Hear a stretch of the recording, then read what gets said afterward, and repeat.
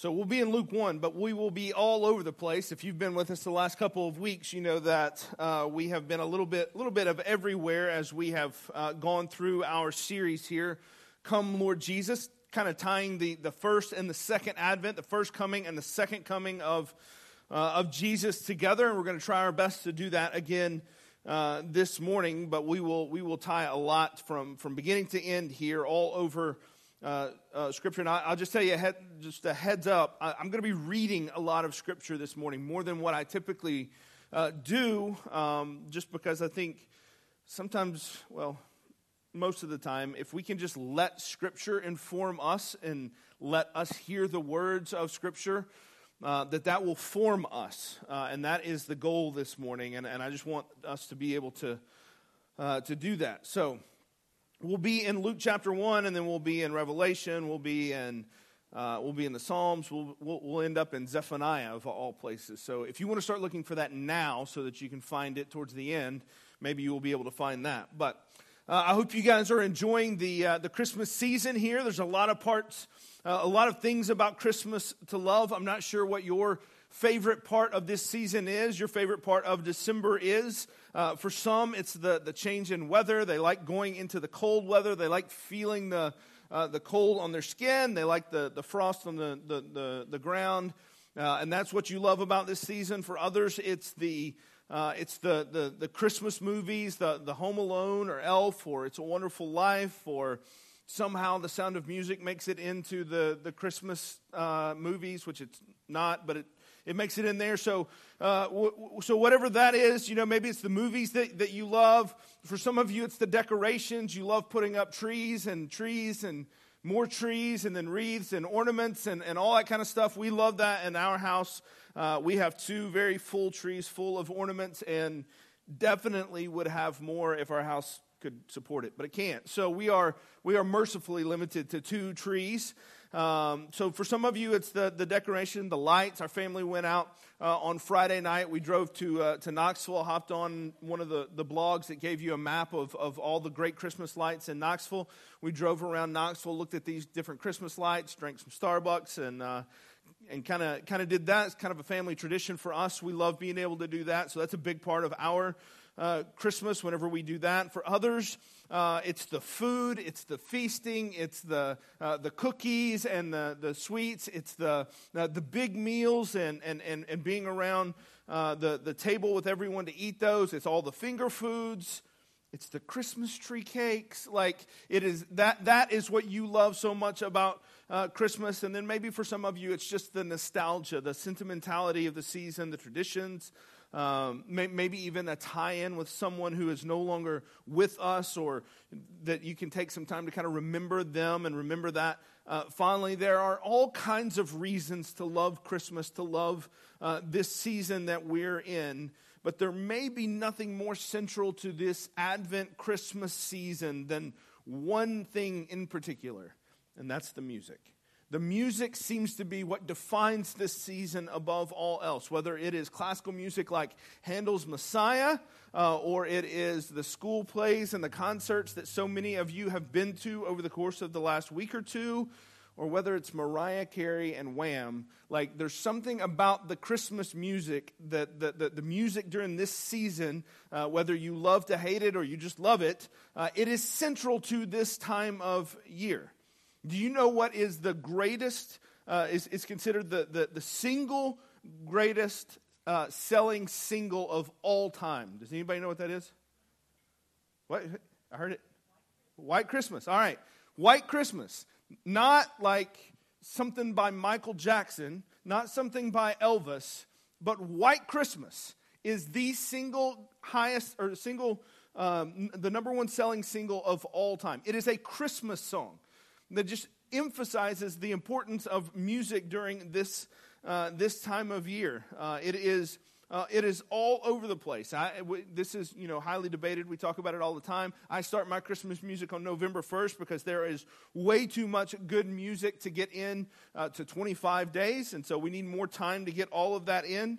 I love being able to sing these songs together. I'm so looking forward to next Sunday to being able to be in here with you guys, to light our candles and to sing these songs that we know and that we love so much, to sing that as a part of it. Music is an inseparable part of our experience during this time of year.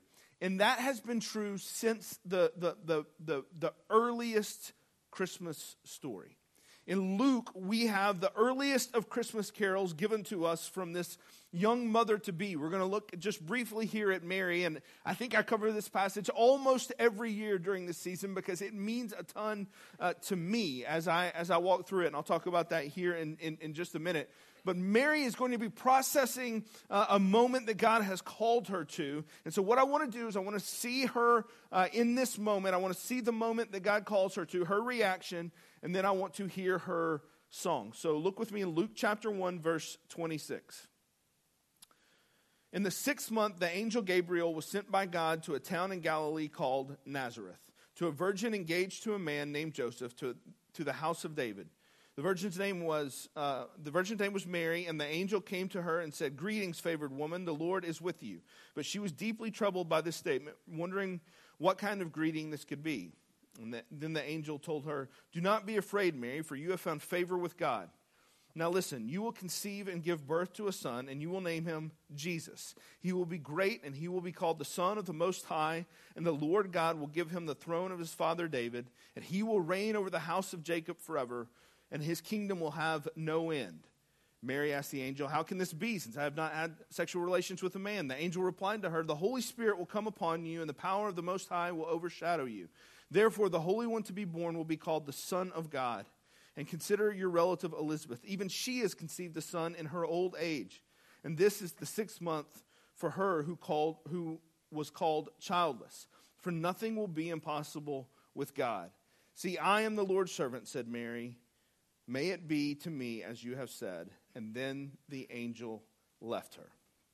So this passage stirs my heart and my mind every year. It never feels like I can fully wrap my head around this passage, no matter how hard I try. Like, there's certain parts of Scripture you can read and you can say, all right, let me try to put myself in that situation. How would I have responded? There is nothing that you can do that can make you put yourself in this situation where you can think, how would I have responded? Like, it's such an outlandish, such an inconceivable idea that this would happen the way that this happens. Like, you don't have the ability to say, how would, at least me, I don't have the ability to know how I would have responded to this. I cannot wrap my head around this moment.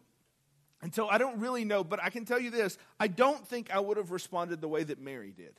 I don't think I would have done what she did here. She's given this unimaginable news, and her first instinct is not to freak out. It is not to fall apart. It is not to tremble under the weight of the weightiest thing that any of us can even consider. That she would give birth to the Son of God. That she's visited by an angel and says, this is what is about to happen. It's so outside of our categories. We don't have a way to really put this into perspective, the weight that has been thrust upon her in this moment. I mean, have you really thought about her response there in light of what has just been kind of asked of her? I guess she could have rejected the task. She could have said, "Nah, not me. You got the wrong gal. Not going to happen." I guess she could have done that, but it doesn't sound like the angel was really offering her a choice so much as the angel was saying, "This is about to happen, and you need to know this." But so have you thought about this? So many of us are wired to think of ourselves first. I know I would be. The first question that I would be asking of the angel are going to be things like, can I handle this? Can I process this at all? Is this fair to me that this is about to happen? What about me? You told me all kinds of stuff, Gabriel. You gave me all kinds of news here. You relayed all kinds of information, but nowhere in any of this have you even asked, how you doing, Mary? You going to be okay? That never comes across. And so my temptation would probably be to say, well, what about me? How am I going to make it? How am I going to handle this? What will people think? What about my future? I had plans. I was about to be married. What about my college plans? What about my marriage plans? What about my whatever? Any of those thoughts would have been perfectly normal. And I think probably what most of us would have immediately ran to. But not Mary. These were not Mary's first reactions. She says in verse 38, she says, I'm in. God, if you're in it, I'm for it. Let's go. That's essentially her response to this thing happening to her that is so just outside of our understanding. Her response is not, what about me? I don't know that I can do this. I don't know that I can bear this burden. Her response is, God, if you're in it, I'm for it. Let's go. That strikes me every year. It challenges me every year. A weight that almost all of us would probably refuse to bear. Mary doesn't blink, and instead she sings a song. Now this is a couple of months down the road, which I think is even more impressive, and we'll talk about that here in a second. She sings a song. This is Luke chapter 1, verse 46. She's going to visit her cousin Elizabeth, who the angel referenced there, and this is the song that she sings. Luke 1:46. Mary said, "My soul magnifies the Lord, and my spirit rejoices in God my Savior, because he has looked with favor on the humble condition of his servant. Surely from now on all generations will call me blessed, because the Mighty One has done great things for me, and his name is holy. His mercy is from generation to generation on those who fear him. He has done a mighty deed with his arm. He has scattered the proud because of the thoughts of their hearts. He has toppled the mighty from their thrones and exalted the lowly. He has satisfied the hungry with good things. He has sent the rich away empty. He has helped his servant Israel, remembering his mercy to Abraham and his descendants forever, just as he spoke to our ancestors." So she sings that song. This Mary's Magnificat. And the song she sings is not a song of fear or self-pity or worry or being overwhelmed or being sad for what she's lost. All of those things would have been the most natural things in the world for her to focus on, for this to be a lament instead of a song of joy. But that is not what comes from Mary. There is absolutely no woe is me. Instead, she calls herself blessed. Her trust in God in that moment is remarkable. It is a challenge to each one of us when the days are hard. I think this is something we don't understand, is how hard these days would have been for Mary. How difficult it would have been for her to go through the process that she is going through, telling different people, hiding different things, going away from her home, having to go through the process of being pregnant, bearing a son. It would have been incredibly difficult days, and all she can say is, I'm blessed because God is in this. It is a reminder and a challenge to each one of us. That when the night is long, when the future is cloudy, when the path is full of challenges, Mary's prayer and Mary's song is often what brings me, not just at Christmas, but all throughout the year. It brings me to this place of trying to reconcile my own selfish tendencies. To try to get to the place where she is, where there is plenty of things to be afraid of in her future, but she has no fear of tomorrow, no worry of even today. Simply trust that God has called her to it, and that means that God will see her through it. I don't want to get too detailed in this song this morning. We've done that before. We've gone through all the details. But it's important to kind of note the general tone and the substance here of Mary's song. She is celebrating, but she is not celebrating a moment, but she is celebrating the culmination of a history of God's people waiting for this moment. That is a big difference. She's not simply saying, this is great, I'm going to have a son. She's saying, this is great, Israel is going to have a son. Because Israel has been waiting on this son. Israel is going to have the Messiah that they have been looking forward to. She immediately draws herself out of her selfish look and her selfish, like she doesn't have it, but she doesn't look to herself, but she looks up to the nation around her. And she says, this moment that is so heavy for me is going to be such a blessing for you, for all of Abraham's descendants. We have prayed for this moment. We have longed for this moment. We have looked for this moment. And now I get to be a part of this moment. No longer do God's people need to wait because God has made good on his promise. He has remembered Israel in his mercy, and now he is ready to deliver on what he has always promised. And even as we read this, we know that this has to go somewhere beyond just her moment of labor and birth and Jesus ending up in a manger. She talks about toppling the mighty, the proud, the rulers, and the thrones. But then she talks about the hungry being satisfied, and she talks about the rich being toppled. But we know that today the hungry still go hungry, and the rich still live in their mansions. And so even in this song, just as we've talked about the last few weeks, as it is with the Old Testament prophets, the coming of the Lord, his coming, as she sings about there.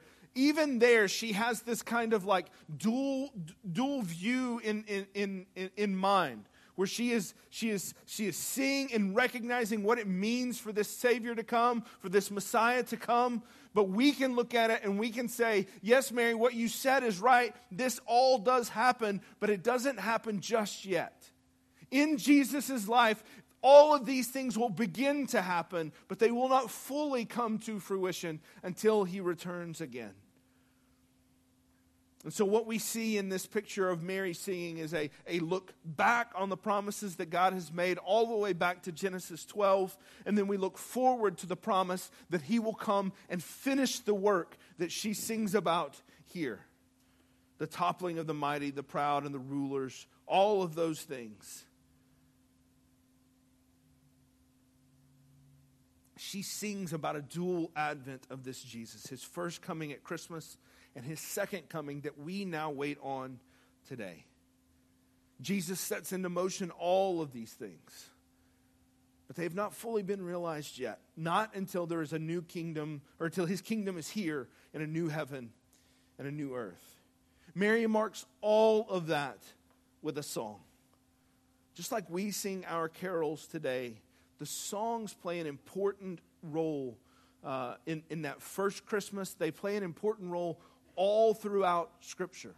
In that first Christmas, we have a plethora of songs just packed into a couple of chapters. You have Elizabeth who sings her song in Luke 1:42. You have Zechariah's Benedictus in Luke 1:67. You have Simeon's song in Luke 2:29. And then you have Mary's song here.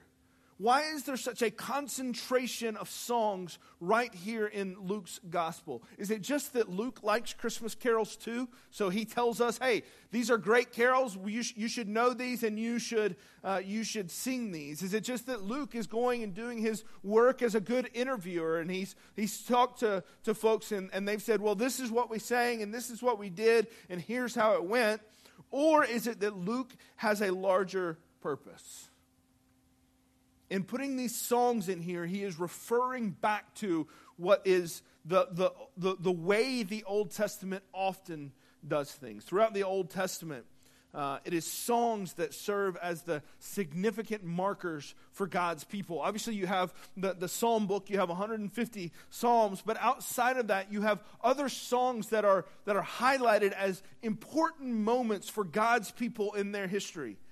In Exodus 15, you have the songs of Moses and Miriam after they have crossed the Red Sea. They've defeated Pharaoh's army. In the book of Judges, if you'll remember, whenever we went through that book a couple of years ago, you have the song of Deborah and Barak, this duet after a major victory that they led God's people to. And we could go on and on, the songs fill the mouths of God's people throughout the pages of Scripture.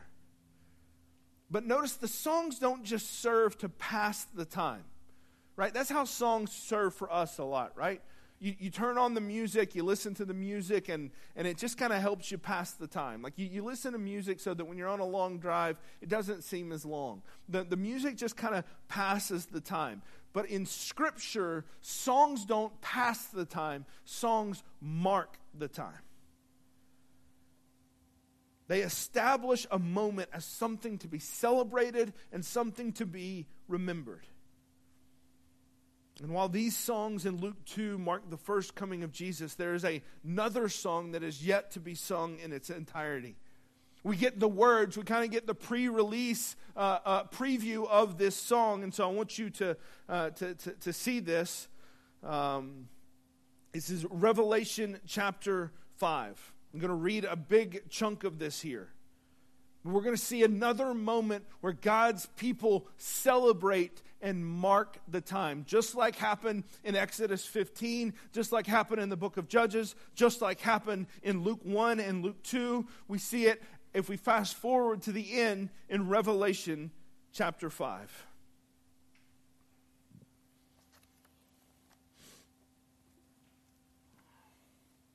I'm going to read this whole chapter. Then I saw on the right hand of the one seated on the throne a scroll with writing on both sides, sealed with 7 seals. I also saw a mighty angel proclaiming with a loud voice, "Who is worthy to open the scroll and break its seals?" But no one in heaven or on earth or under the earth was able to open the scroll or even look in it. I wept and I wept because no one was found worthy to open the scroll or to even look in it. Then one of the elders said to me, "Do not weep. Look, the Lion of the tribe of Judah, the Root of David, has conquered so that he is able to open the scroll and its 7 seals." And then I saw one like a slaughtered lamb standing in the midst of the throne and the 4 living creatures, and among the elders he had 7 horns and 7 eyes, which are the 7 spirits of God sent into all the earth. And he went and he took the scroll out of the right hand of the one seated on the throne. And when he took the scroll, the 4 living creatures and the 24 elders fell down before the Lamb. Each one had a harp and a golden bowls filled with incense, which are the prayers of the saints. And they sang a new song. "You are worthy to take the scroll and to open its seals, because you were slaughtered and you purchased people for God by your blood from every tribe and language and people and nation. You made them a kingdom and priests to our God, and they will reign on the earth." And then I looked and I heard the voice of many angels around the throne, and also of the living creatures and of the elders. Their number was countless, thousands plus thousands of thousands. And they said with a loud voice, "Worthy is the Lamb who was slaughtered to receive power and riches and wisdom and strength and honor and glory and blessing." And I heard every creature in heaven and heaven, on earth, under the earth, on the sea, and everything in them say, "Blessing and honor and glory and power be to the one seated on the throne and to the Lamb forever and ever." And the 4 living creatures said, "Amen." And the elders fell down and worshiped. And so we have the songs from the past. We have the songs from the pivotal moment of history when Christ was born. And we have the song of victory that is to come, waiting for the moment for when this world finds its end. God establishes his throne forever, just like Mary sang about how he would. You see, Christmas and Easter are not 2 different stories, but one story inseparably linked to the other. The cradle leads to the cross. The child born in a manger becomes the lamb that was slaughtered. And this is the good news for us this morning. We too sing our songs here at Christmas to mark the victory of Jesus. The victory that was to come whenever he defeated death, when he was killed, when he was buried, and when he rose again, and the victory that will come whenever he defeats Satan and whenever he establishes his throne forever. We too sing our songs here at Christmas, just as we talked about last week, because our Christmas carols are a down payment on what will happen. And we do this with an unmistakable joy. because of the work that Jesus has done on our behalf. That is what marks us. Even in the midst of a season like Advent that is full of repentance, that is full of waiting, that is full of this kind of like expectant but also sorrowful waiting, even in the midst of that, we have the pink candle here that represents joy in the midst of that sorrow and in the midst of that repentance. And why do we have joy in the midst of repentance? Because Jesus has done work for us. This is what we sing about when we sing about the incarnation. The fulfillment of a promise. From Moses to Revelation, they all celebrate the victory of God and God's people. But they all also represent a moment where God's waiting people. Remember, we talked about this the Sunday after Thanksgiving, that we are a waiting people. So these songs mark a victory for God's people, but they also mark a moment where God's people were waiting. And their waiting was met by a God who came through for them. Where their waiting was found to be a faith that was made sight. Where waiting ended. From Moses and Miriam leading a bunch of slaves out of Egypt.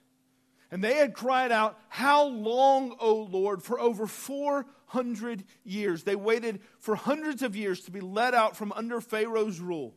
And then as they escaped, they found themselves pushed up against the Red Sea with nowhere to go, and they waited. They waited for God to show up. They waited for God to get there. They waited for the arrival of the hope that they had in this God. They waited as slaves. They waited up against the Red Sea, and what happened? God showed up.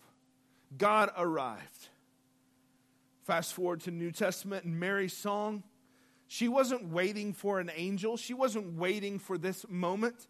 But she was waiting for her Messiah to show up and for God to remember his people. A people that felt forgotten, that had felt forgotten under Pharaoh's rule, but now they felt forgotten under Rome's rule. And then we hear in her song, she says, "My waiting is no more. God, you showed up." And then we see in Revelation a multitude singing songs that celebrate the victory of a waiting people, namely us. We are the waiting people that will find our song in Revelation 5 someday. When God will consummate his kingdom, the one that he began to establish on that Christmas day when he sent his son. So the song marks the time. It reminds us that God's people have always waited. And God has always come through. It's for that reason that we celebrate on this Sunday of Advent joy amidst our waiting. Today, we rejoice. Listen to how the psalmist says this in Psalm 98. You can turn with me to Psalm 98. I'm going to read the entirety of this psalm as well. I want you to listen to how the psalmist declares us to rejoice here. Psalm 98. Sing a new song to the Lord, for he has performed wonders. His right hand and holy arm have won him victory. The Lord has made his victory known. He has revealed his righteousness in the sight of the nations. He has remembered his love and faithfulness to the house of Israel. All the ends of the earth have seen our God's victory. Let the whole earth shout to the Lord. Be jubilant. Shout for joy and sing. Sing to the Lord with the lyre and the melodious song. With trumpets and the blast of the ram's horn, shout triumphantly in the presence of the Lord our King. Let the sea and all that fills it, the world and those who live in it, resound. Let the rivers clap their hands, and let the mountains shout together for joy before the Lord, for he is coming to judge the earth, and he will judge the world righteously and the peoples fairly. Rejoice, joy, for he will come. That is the story that we celebrate, and that is how we mark the time, by singing these songs and remembering that God has shown up for his people who waited for him. And as much as I would love to end our sermon there this morning, there's one more passage that I want us to read. And it is for the person this morning who maybe you feel it right now, or you felt it at some point during this year, or maybe you'll feel it coming up during this year, and you'll remember this as we go through this. But this is for the person who doesn't feel like they have much to rejoice over this morning. That this talk of happy holidays, of Merry Christmas, of being jolly and all of these things doesn't make any sense to them. And this whole sermon sounds great, and Mary's joy is wonderful, and the ability to rejoice in our salvation is great. All of those things are wonderful, but they don't feel that right now. The one that can't quite get to the other side of the darkness. That Advent is built for us to be able to acknowledge. But I'm going to warn you, this is not a sorrowful passage. Perhaps the most beautiful of them all. Now, this is in Zephaniah. I told you we were going to go there. This is in Zephaniah chapter 3. And this is our song. This is our prophecy of Jesus to come on this Sunday of Advent. This is what the prophet says. Sing for joy, daughter Zion. Shout loudly, Israel. Be glad and celebrate with all your heart, daughter Jerusalem. The Lord has removed your punishment. He has turned back your enemy. The King of Israel, the Lord is among you. You need no longer fear harm. On that day it will be said to Jerusalem, do not fear. Zion, do not let your hands grow weak. The Lord your God is among you, a warrior who saves. He will rejoice over you with gladness. He will be quiet in his love, and he will delight you with singing. Zephaniah calls for the daughters of Zion to sing a song of praise, loudly, proudly, with all of our hearts. And why? Because life is good and all is going well? Well, no. Zephaniah is writing this prophecy. He is writing this to a people that had so greatly forgotten about who God is that they were doing a renovation on the temple, and they stumbled across the law, and they were like, what is this thing? Like a people that were supposed to be marked by the law had so forgotten it that they were renovating the temple, and they ran across it, and they were like, oh, this looks important. And they started reading it, and the king at the time, Josiah, began to implement reforms. He began to repent over what had been lost. He instituted all these reforms, tried to turn the people back to God, but it was too late. The die had been cast, and just about 2 decades after Zephaniah wrote this, Israel would be carried off into exile. Yet Zephaniah calls for songs of joy. How can you call from songs of joy when this is how things are about to go? How can you call for songs of joy whenever all of your world is about to be destroyed and torn apart? How can you call for songs of joy? Why? Because of what God was going to do. And what is that? It tells us in verse 15, remove their punishment and turn back their enemy. You say, well, hang on just a second. I thought you said they got carried off into exile 20 years later. I did. That is not their primary punishment, and that is not their primary enemy. This is the essence of the gospel. Some have called that verse the John 3:16 of the Old Testament. It so summarizes the gospel for us. This is what Christmas is ultimately about. That even while God seems absent, He is working to this end, to call us to rejoice in this. And then in verse 17 it says that the Lord your God is among you. If you got an ESV, I like the way that it says it there. It says the Lord is in your midst. What a great summary of what happens on Christmas Day. The Lord comes and He is among us. He is in our midst. Friend, don't you hear the incarnation in that prophecy? Our sins forgiven. Punishment removed as the Lord walks among us. What a beautiful truth. And then He turns the prophecy from what we should be doing, rejoicing, over the beauty of what God has done, he turns that and he says, okay, so do your rejoicing. And then he says that God rejoices. But what does God rejoice over? Does he rejoice over his power? Does he rejoice over his might? Does God rejoice over his strength, his beauty? Does God rejoice over any of those things? No. It says that he is rejoicing over you. You. Not all of these other things that may come up. He is rejoicing over you. And I wonder if you feel that this morning. Those of you that cannot find that song to sing, that the carols don't quite roll off of your tongue during this season right now, that this Christmas is more of a blue Christmas than it is anything else.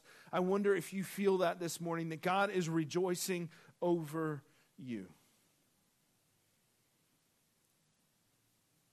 For those that cannot sing, hear this. God rejoices over you with gladness. And while you may not have a song, he does. Do you see that last line? It says, he delights in you with singing.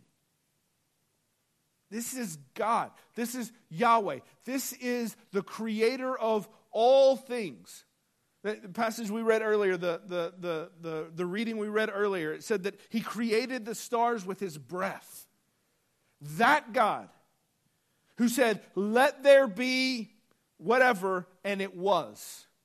Who spoke creation into existence by simply saying, let there be. He looks at you and he sings a song over you. This God doesn't just feel nice things towards you, which would be miraculous in and of itself.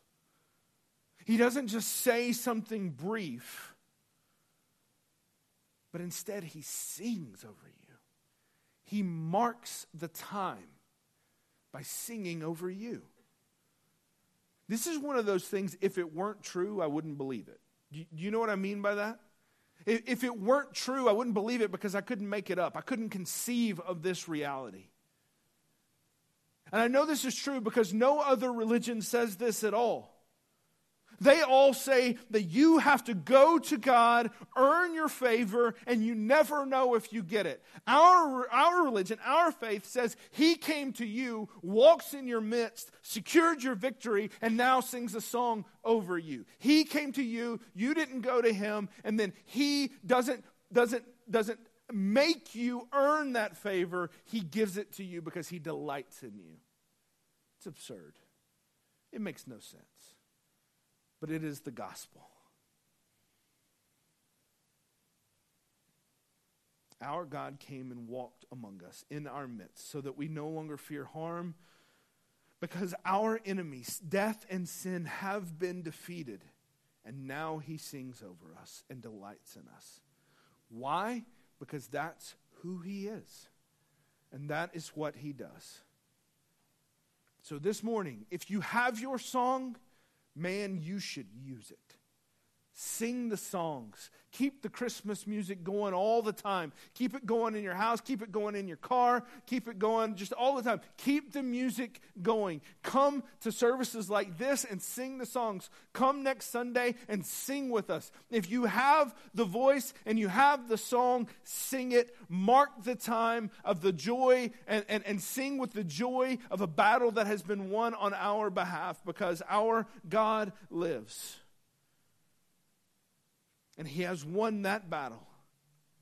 And he has met us in our waiting. And if you don't have a voice, and you don't have a song, maybe you can just sit and listen. Listen to his song. As he sings over you and delights in you. And you just sit and wait until the joy comes. And it tells us joy comes in the morning. Let's pray. Father, this is a truth that is so surreal. It is so counterintuitive to us it feels so distant to us because we almost can't conceive it. But Father, give us the joy, restore to us the joy of our salvation. May we see Mary's life, her response. May we put away the woe is me. May we put away the tendency to look to ourselves, and may we simply look to a God who has met us in our waiting and rejoice over that. And for those that do not have a song, for those that cannot find that joy, Father, I pray that you would continue to sing that song over them, delight in them, and give them ears to hear that song. Maybe for the first time, to know that God delights in them.